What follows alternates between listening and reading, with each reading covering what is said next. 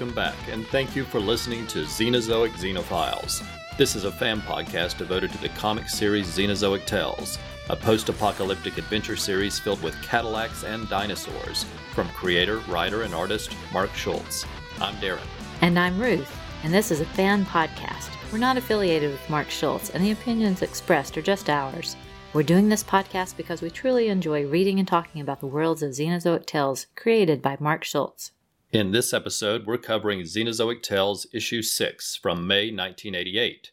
It features 2 short stories written and illustrated by Mark Schultz, and a 3rd story written by Mark Schultz and illustrated by Steve Stiles. We've explained our title in the past, but we'll quickly mention it again for new listeners. Of course, Xenozoic is part of the title of the comic. Xeno is defined as something that is strange, different, or foreign, while Zoic refers to a geological period of time. So Xenozoic basically means strange era. And a xenophile is someone who is interested in foreign lands and foreign cultures. That word describes us perfectly, because we're always interested in foreign lands and cultures, just like those found in Xenozoic Tales. Of course, many of you may be more familiar with the series under the title Cadillacs and Dinosaurs, as it has occasionally been called. The original series, created, written, and primarily illustrated by Mark Schultz, started with a backup story in the anthology comic Death Rattle in 1986. It then ran under the title Xenozoic Tales for 14 issues from 1987 to 1996 from Kitchen Sink Press. In 1990, Marvel's Epic Comics reprinted the first 6 issues of the black and white series in color using the title Cadillacs and Dinosaurs. So that means this will be the last episode where we have 2 different covers to discuss. In 1993, there was a Saturday morning cartoon series, again using the title Cadillacs and Dinosaurs, that ran for a single season. And there were 3 short miniseries published by Topps Comics based on the TV series that were primarily written by Roy Thomas, working with various artists. And this is a very exciting time to be revisiting the series because, after 20 years, Mark Schultz is currently working on a new Xenozoic Tales graphic novel.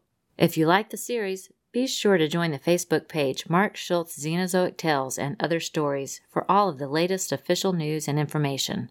If you don't have the series but want to pick it up, there are several options. In addition to the individual issues, there have been several trade paperback collections over the years, and there is also a recent collection simply titled Xenozoic that contains all of the stories written and illustrated by Mark Schultz. It's a wonderful, oversized collection printed on high-quality paper and is available with 2 gorgeous covers. And if you would like some music to listen to while reading the series, then consider picking up Songs from the Xenozoic Age. It's an eclectic mix of fun songs by John Christensen that are inspired by the series, and the CD features album art by Mark Schultz.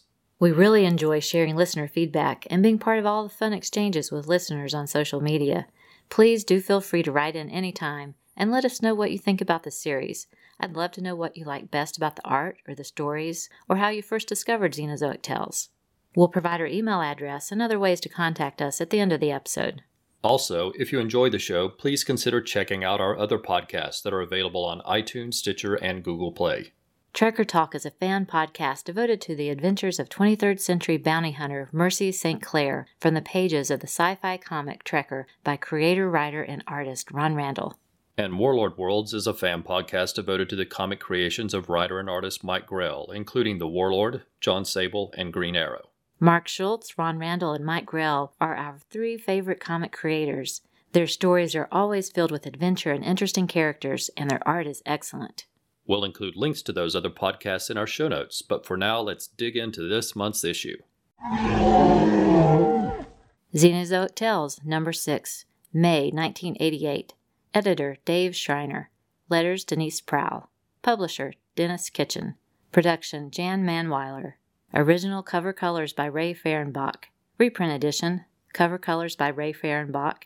Interior colors by Denise Prowl, Randall Burnt, and Ray Fehrenbach. It's the early 26th century. The world has undergone great geological upheavals, creating global catastrophes. Few people survived. Those that did found themselves living in isolated tribes in a very different world and a strange ecosystem. It is a new age known as the Xenozoic era. This is the last issue that was reprinted in color by Epic Comics, so it's the last issue that will have 2 different covers to discuss. The original cover features a glorious view of Renfro soaring through the sky in a glider. 2 Zeeks fly nearby. On the distant ground, Jack and Hannah are racing across the desert floor in a Cadillac. The reprint edition features Hannah running with a young boy. The 2 are being chased by a Stegosaurus. In the distance, a glider can be seen flying in the sky. Both covers are directly tied to stories in the issue and are beautifully drawn by Mark Schultz.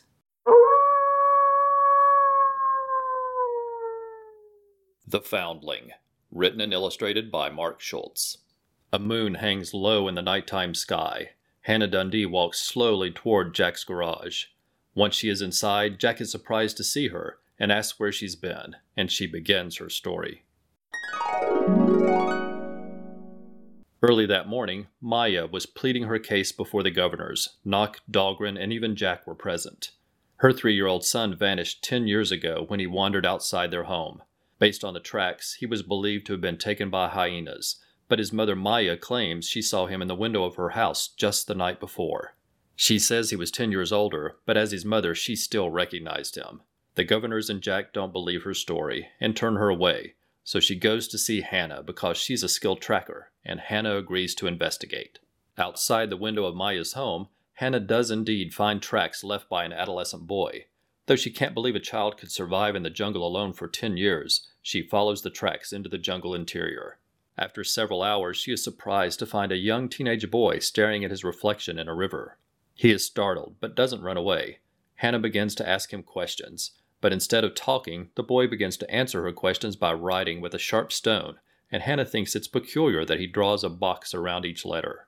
Then she suddenly remembers that the Grith communicate with Jack using small square tiles with letters on them, and she knows the boy has been in contact with the Grith. Just then, a full-grown Wahoonchuk, what we call a stegosaurus, charges from the jungle directly at Hannah. Dodging the dinosaur, Hannah returns to the river, but can't find the boy, until she sees him far in the distance walking with 2 Grith. She races after them, and finds their trail leading into a cave. She lights a torch and follows them inside, but then her mind becomes cloudy, and she is overwhelmed with an uncontrollable panic. She races from the cave to find it is now dark outside, and she begins to slowly make her way by foot to Jack's garage, where our story began. In the garage, Hannah begins to accuse Jack of knowing all along that the Grith had the boy, and can't believe he hasn't helped the mother find her son. But Jack explains that the boy's body was torn apart by the hyenas. The Grith cared for him and saved him, but by the time he recovered, they couldn't return him to his family because he had seen too much.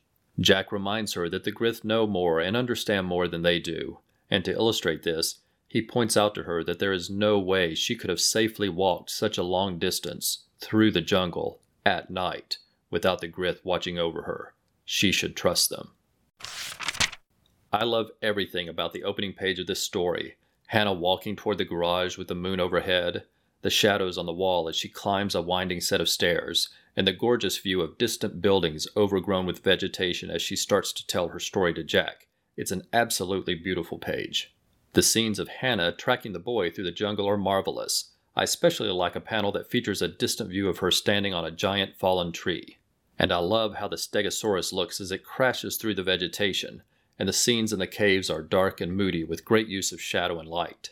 As always, the figures and anatomy of the characters are perfect, and the facial expressions and body language are skillfully drawn.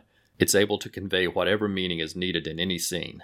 It's a fantastic little story with gorgeous art, and a perfect example of why we love Mark Schultz and Xenozoic Tales.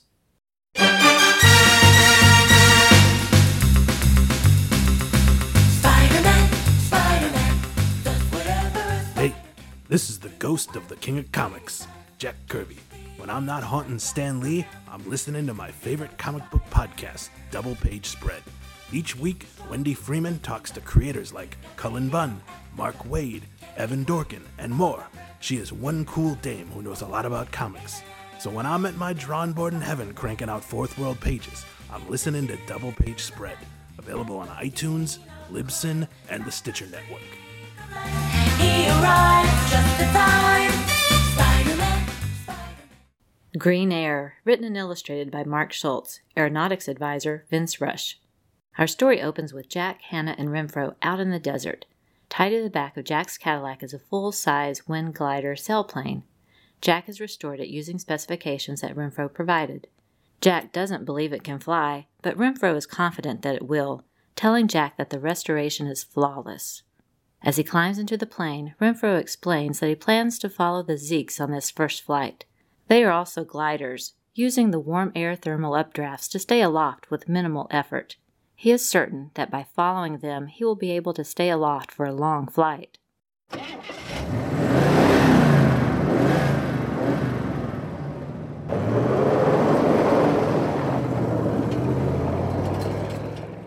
Jack drives away in the Cadillac, picking up speed and pulling the glider behind him. The glider begins to slowly rise into the sky until Renfro releases the towing cable and the glider quickly gains altitude. Hannah cheers for Renfro, while Jack looks on in disbelief at the soaring glider. Hannah leaps into the Cadillac, and she and Jack drive along the desert watching the sailplane above them. Renfro successfully finds several thermal updrafts by following the Zeeks, but when the Zeeks turn out to sea, he hesitates at first, but then decides to follow.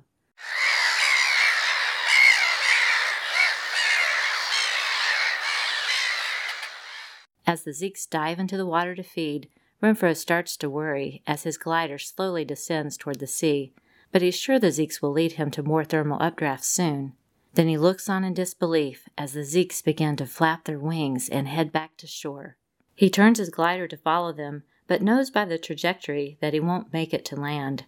Looking on from shore, Hannah tells Jack that they need to find a boat, fast, and Jack bemoans the loss of all of the hard work he put into the glider. The sailplane gently descends into the sea. Renfro climbs on top of the glider and stares helplessly at the approaching boat as sharks circle around him. It is great to see Renfro again. I liked him the first time we met him, and I enjoy seeing him turn up periodically in these stories, and it makes sense to me that he and Hannah would be friends since they both like science and discovery. The story is pure fun. Renfro's unbridled excitement and Hannah's genuine encouragement are a delight. Even Jack gets caught up in the excitement. The opening page is impressive. There are no words, just illustrations. I appreciate the layout and sequencing. The left column of panels focuses on a Zeke up on the cliff, stretching its wings and preparing to soar, while in the right column there is a parallel as Jack is preparing his Cadillac and the glider to fly. I love the scenes of the glider flying with the Zeeks above the desert landscape, and the following scenes over the ocean provide some excellent contrast. And in both settings the skies are gorgeous, filled with varying clouds and a real sense of atmosphere with the wind and light. Hannah tells Jack that she hopes that he waterproofed the plane, and I hope so too, so we can see Renfro and his glider again soon. Take the Earth's mightiest heroes, each an invincible champion of justice, and band them together to assemble the legendary Justice League of America. For 261 issues and 3 annuals, the DC Universe was defended from threats on Earth and beyond by this legendary team, operating from a cave in Happy Harbor to a satellite orbiting 22,300 miles above the Earth to Detroit. Justice's First Dawn, a classic Justice League of America podcast, will follow the League through all their evolutions. Please join your host, Mike Peacock, as I seek to cover all of the issues of the classic pre-crisis Justice League of America series. Through the magic of the JLA transporter, each issue will be randomized, with special episodes covering a complete story arc if needed. Along with the issue coverage, we shall also look at what the then current members of the Justice League were up to in solo appearances and other comics for the JLA Cover Month issue. So do not hesitate to activate your JLA signal device for Justice's First Dawn, a classic Justice League of America podcast on classicjla.podbean.com or by subscribing through iTunes. Intrusion, written by Mark Schultz, illustrated by Steve Stiles.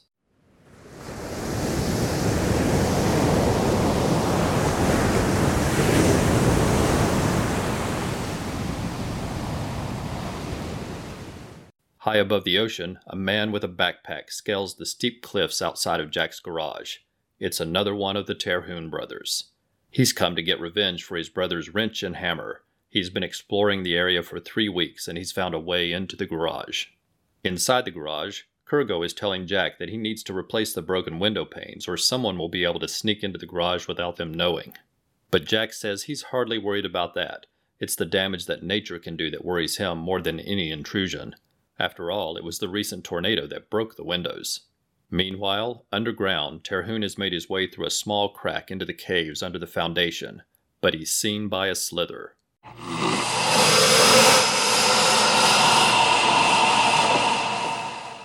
Terhune repeatedly stabs it with a knife while it claws at him. In the end, the slither is dead, but Terhune has lost lots of blood. Back in the garage, Jack is reminding Kurgo about the sandstorm that tore at the walls of the garage a couple of years earlier.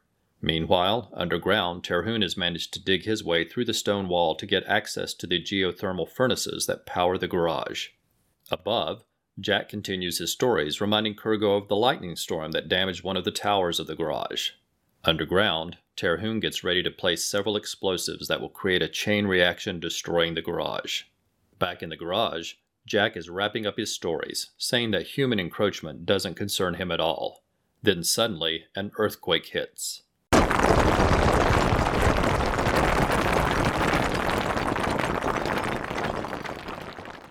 Below ground, Terhune stumbles and falls over the railing. He desperately grabs at a valve, but as it turns, he loses his grip and plummets into the molten iron and slag below. In the garage, Jack and Kurgo are back on their feet following the earthquake. They rush underground.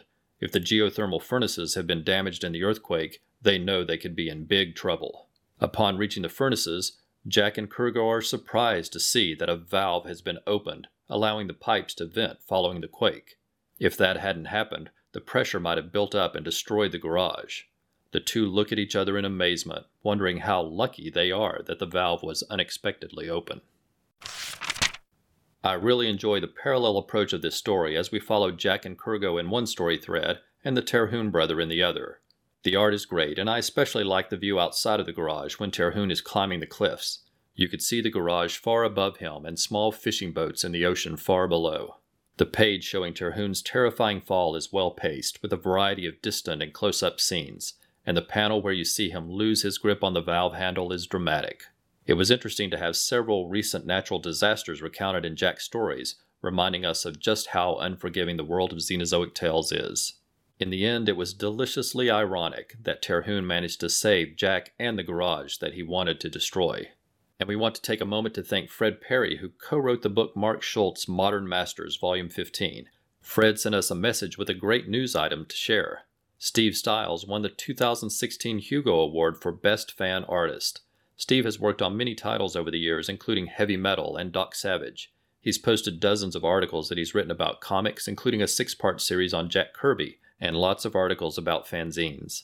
Congratulations, Steve. Daddy, has the Hulk always been green? Well, no. Daddy, has Spider-Man ever been married? Well, that's quite complicated. Daddy, did Superman have a mullet? What? No, there's no way. Daddy, does Howard the Duck use foul language? Okay, stop. I must have done something wrong with your education somewhere along the line, but it's time to rectify that. You mean Don't say it! you're doing another podcast? Oh no. Podcast? Yes. Mark's Mess Podcast, an ongoing podcast to introduce and inform my children about the world of comics, science fiction, and general geekery. Join me each month along with my eldest daughter, Charlotte, Where's my fiver? and my youngest, Catherine, Me! as we explore all this together. Find us at marksmithpodcast.blogspot.co.uk. On Facebook at Mark's Mess Podcast. And on Twitter at Mark's Mess Podcast without the T. A new podcast. On a new feed. Same old Mark. Let's talk a bit about who's who and what's what in Xenozoic Tales. This is the 26th century, long after a series of geological cataclysms. What is known as the City in the Sea in these stories is the island of Manhattan that is now partially submerged in the ocean. The city of Wassoon is what we know as Washington, D.C. Jack Tenrek is an old-blood mechanic, one of the few people who have learned how to repair the many machines left over from the distant past. While he can be gruff at times, he is more respected by residents than the governors who run the city. Hannah Dundee is a scientist and ambassador from Wassoon who has come to the City in the Sea in the hopes of building cooperation between the two cities. Kurgo is an older friend of Jack's who helps out at the garage on occasion. The Grith are mysterious humanoid reptiles and are allies of both Jack and Hannah, who are two of the very few people who have ever seen the Grith. The Grith communicate telepathically with each other and talk to Jack using the letter tiles from an old Scrabble board game. The governing council rules the city and the sea and consists of several members, including Governors Nock and Dahlgren. Some members seem to respect Jack, while other members resent that he is more popular with the people than they are.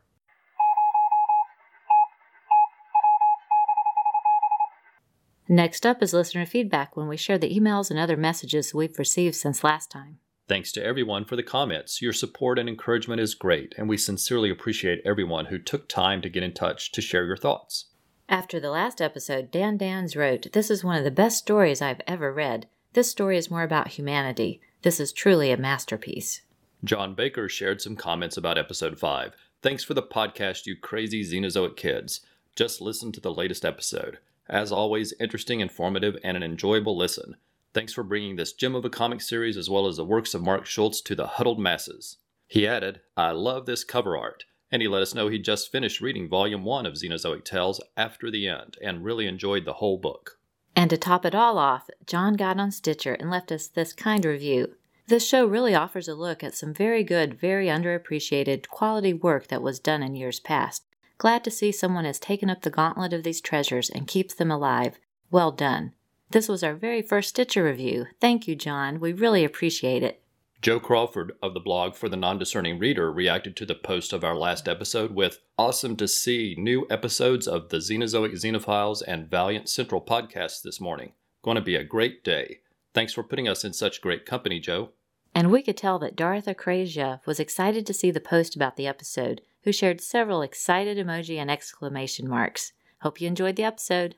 Professor Allen of the Relatively Geeky Podcast Network received his contest prize and wrote, "Souther folks, thank you so much for the signed Xenozoic trade. I enjoyed reading the first half of it and re-listened to those first episodes to follow along with your discussions of the stories. The stories definitely live up to the hype that you've put on them. I enjoyed the short story nature of the early issues, as well as the 20-pagers that have been the norm of the last few. Beautiful work and an interesting world. Thank you for introducing me to this comic." Paul Hicks of the Waiting for Doom podcast thanked us for the contest prize that he won and called our podcast superb, and Dr. G received his prize and posted a photo of it online. Congratulations, everyone. Chris Mounts regularly posts his selection of the top 3 podcasts of the week, and we were happy to read that he included this podcast because we know character is king. Thank you, Chris. Nicholas Gamel got in touch with us to tell us that our Xenozoic Xenophiles Facebook page is wonderful. Thank you. And Thierry Vincent said the Throwback Thursday post we shared online of issue 2 with the Cadillac driving along surrounded by dinosaurs while lightning strikes in the background was his all-time favorite cover by far. Great choice. Danny Newman wrote, "Thanks so much for this podcast. I've been a fan for quite some time. I'm actually in the middle of a full sleeve tattoo that is dedicated to Xenozoic. So far, my forearm has a 53 Eldorado on one side and a Xenoceratops on the other. I'm so excited Mark is working on new Xenozoic stories. It's like a dream come true." Danny continued, "I'm a big toy nerd and a number of years ago did a couple of blogs dedicated to the Cadillacs and Dinosaurs toy line. Danny then sent us links, and the articles are a delight and include great photos of the toys and shots from the comic and the animated series. You'll find links in the show notes, and you will definitely want to check them out."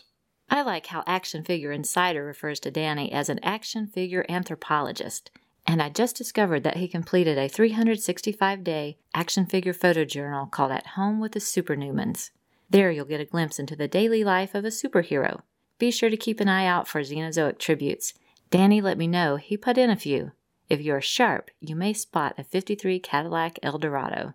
This project obviously required lots of skill and patience, so take a look and see how many Xenozoic Tales Easter eggs you can find. Then we'll share the list Danny gave us in a future episode. You can find the photojournal on Instagram and Facebook listed under the Super Newmans. I'll put links to those in the show notes too. We spotted a comment on Twitter by artist Joel Bryan, creator of The Gurglesons, an online comic strip where he listed Jack and Hannah among his all-time favorite non-DC and Marvel characters. We had a nice exchange with him online, and he said, "I'm so stoked for the new book." We were happy to spot Frankie Westside's #Comic Hunt success when he exclaimed, "I found Volume 1 and 2 of Xenozoic Tales by Mark Schultz. Can't wait to dig into these." And we enjoyed a post on Twitter from Edgar Rice Burroughs fan of a beautiful piece by Mark Schultz to celebrate the Tales of Barsoom. We'll close by sharing a couple of comments by Fred Perry about the book Modern Masters, Volume 15, Mark Schultz, that he worked on with his friend Eric Nolan Wethington. In addition, Fred has edited over a dozen of the Modern Masters interview books. Fred said, "The most exciting part, honestly, was getting a package from Mark and opening it to find years' worth of sketches and Xenozoic triviata. Eric and I spent hours going through that package with our mouths constantly agape." Needless to say, Fred really enjoyed this project and shared praises for the really great job of layouts by Eric on the book. We've mentioned the book in the past and encourage everyone to take a look. Two Morrows is the publisher, and they still have a great online preview of the book on their website. You can get a feel for the book and how the art is intermixed with the interview, and if you like, you can order the book directly from them at a discount. We'll include the link in the show notes again. And I'll just mention one last thing, which is that we had a really nice exchange on Facebook with John Chris Christensen, who did the album Songs from a Xenozoic Age. It really is a fun album. If you like Xenozoic Tales, think about picking it up.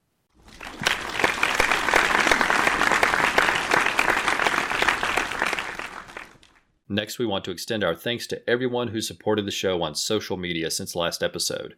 These are people who liked or shared posts from us on Twitter, Tumblr, or Facebook. Your support helps draw attention to the podcast, and we sincerely appreciate all that each of you do. Before we start, let us say that if we miss a name, please let us know, and we'll correct it in the next episode. And also forgive us if we mispronounce your name. Just email us and let us know, and we'd be happy to correct that next episode. Aaron Henley, Andre Moore, Andrew Taylor, Ange of the Supergirl Comic Box Commentary blog, Anthony Jansen, Ashford of Feathers and Foes and Straight Out of Gallifrey, BC Fan 101, Billy Hogan of the Superman Fan Podcast, Brian Mulvey, Carlos Reno, Chris Mounts, Chris Sheehan of the blog Chris is on Infinite Earths and co-host of the Weird Comics History Podcast, Chris Thompson, Clinton Robinson of the Coffee and Comics blog, Comics in the Golden Age with Mike and Chris, Cullen Stapleton from the Worst Comic Podcast Ever, Dan Dans, Danny Newman of the Super Newmans Project, Diabolou Frank of the Idlehead of Diabolou Martian Manhunter blog and Diana Prince Wonder Woman, Dr. G. Man of Nerdology of the Pulp to Pixel Podcast, Dread, Ed, Terry, and Nick Moore of Till Productions, Eduardo Hernandez Gonzalez, Eric Mannix of Out of the Fridge and Pages for All Ages, Ezekiel Ziervogel, Guanplana Lama,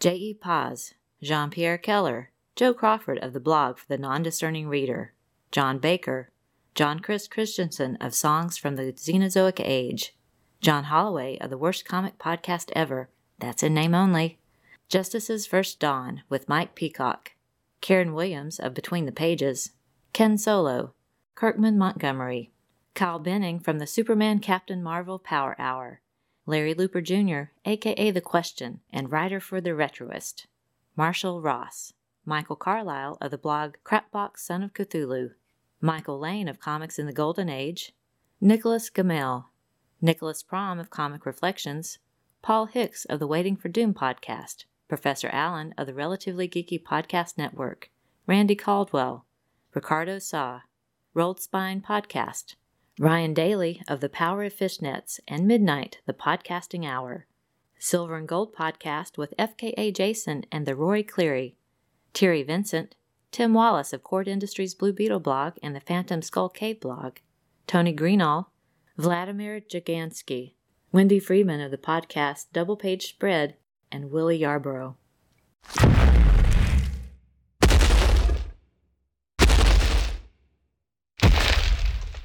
Before we go, we want to provide our contact information. Please let us know your thoughts through email, Facebook, or Twitter.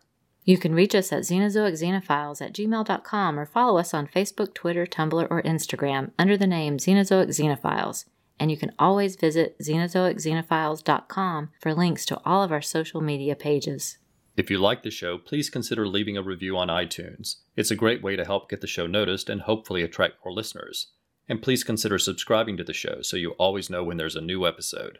If you like this show, please consider trying our other podcast, Trekker Talk about sci-fi bounty hunter Mercy St. Clair by Ron Randall, and Warlord Worlds, where we cover the comic creations of Mike Grell. In our opinions, these three creators are master storytellers and artists, and we're always happy to talk about their work and hear what others have to say.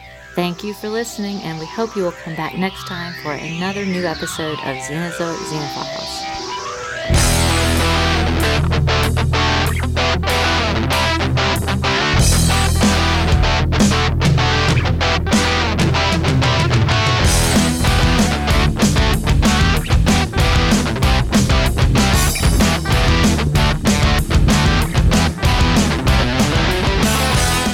Xenozoic Xenophiles is a proud member of the Comics Podcast Network.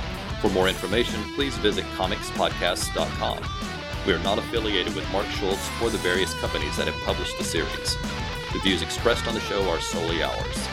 Music is taken from the album Movie Tunes, Background Music, Songs and Loops, Volume 2. We make no money from this podcast, and no copyright infringement is intended.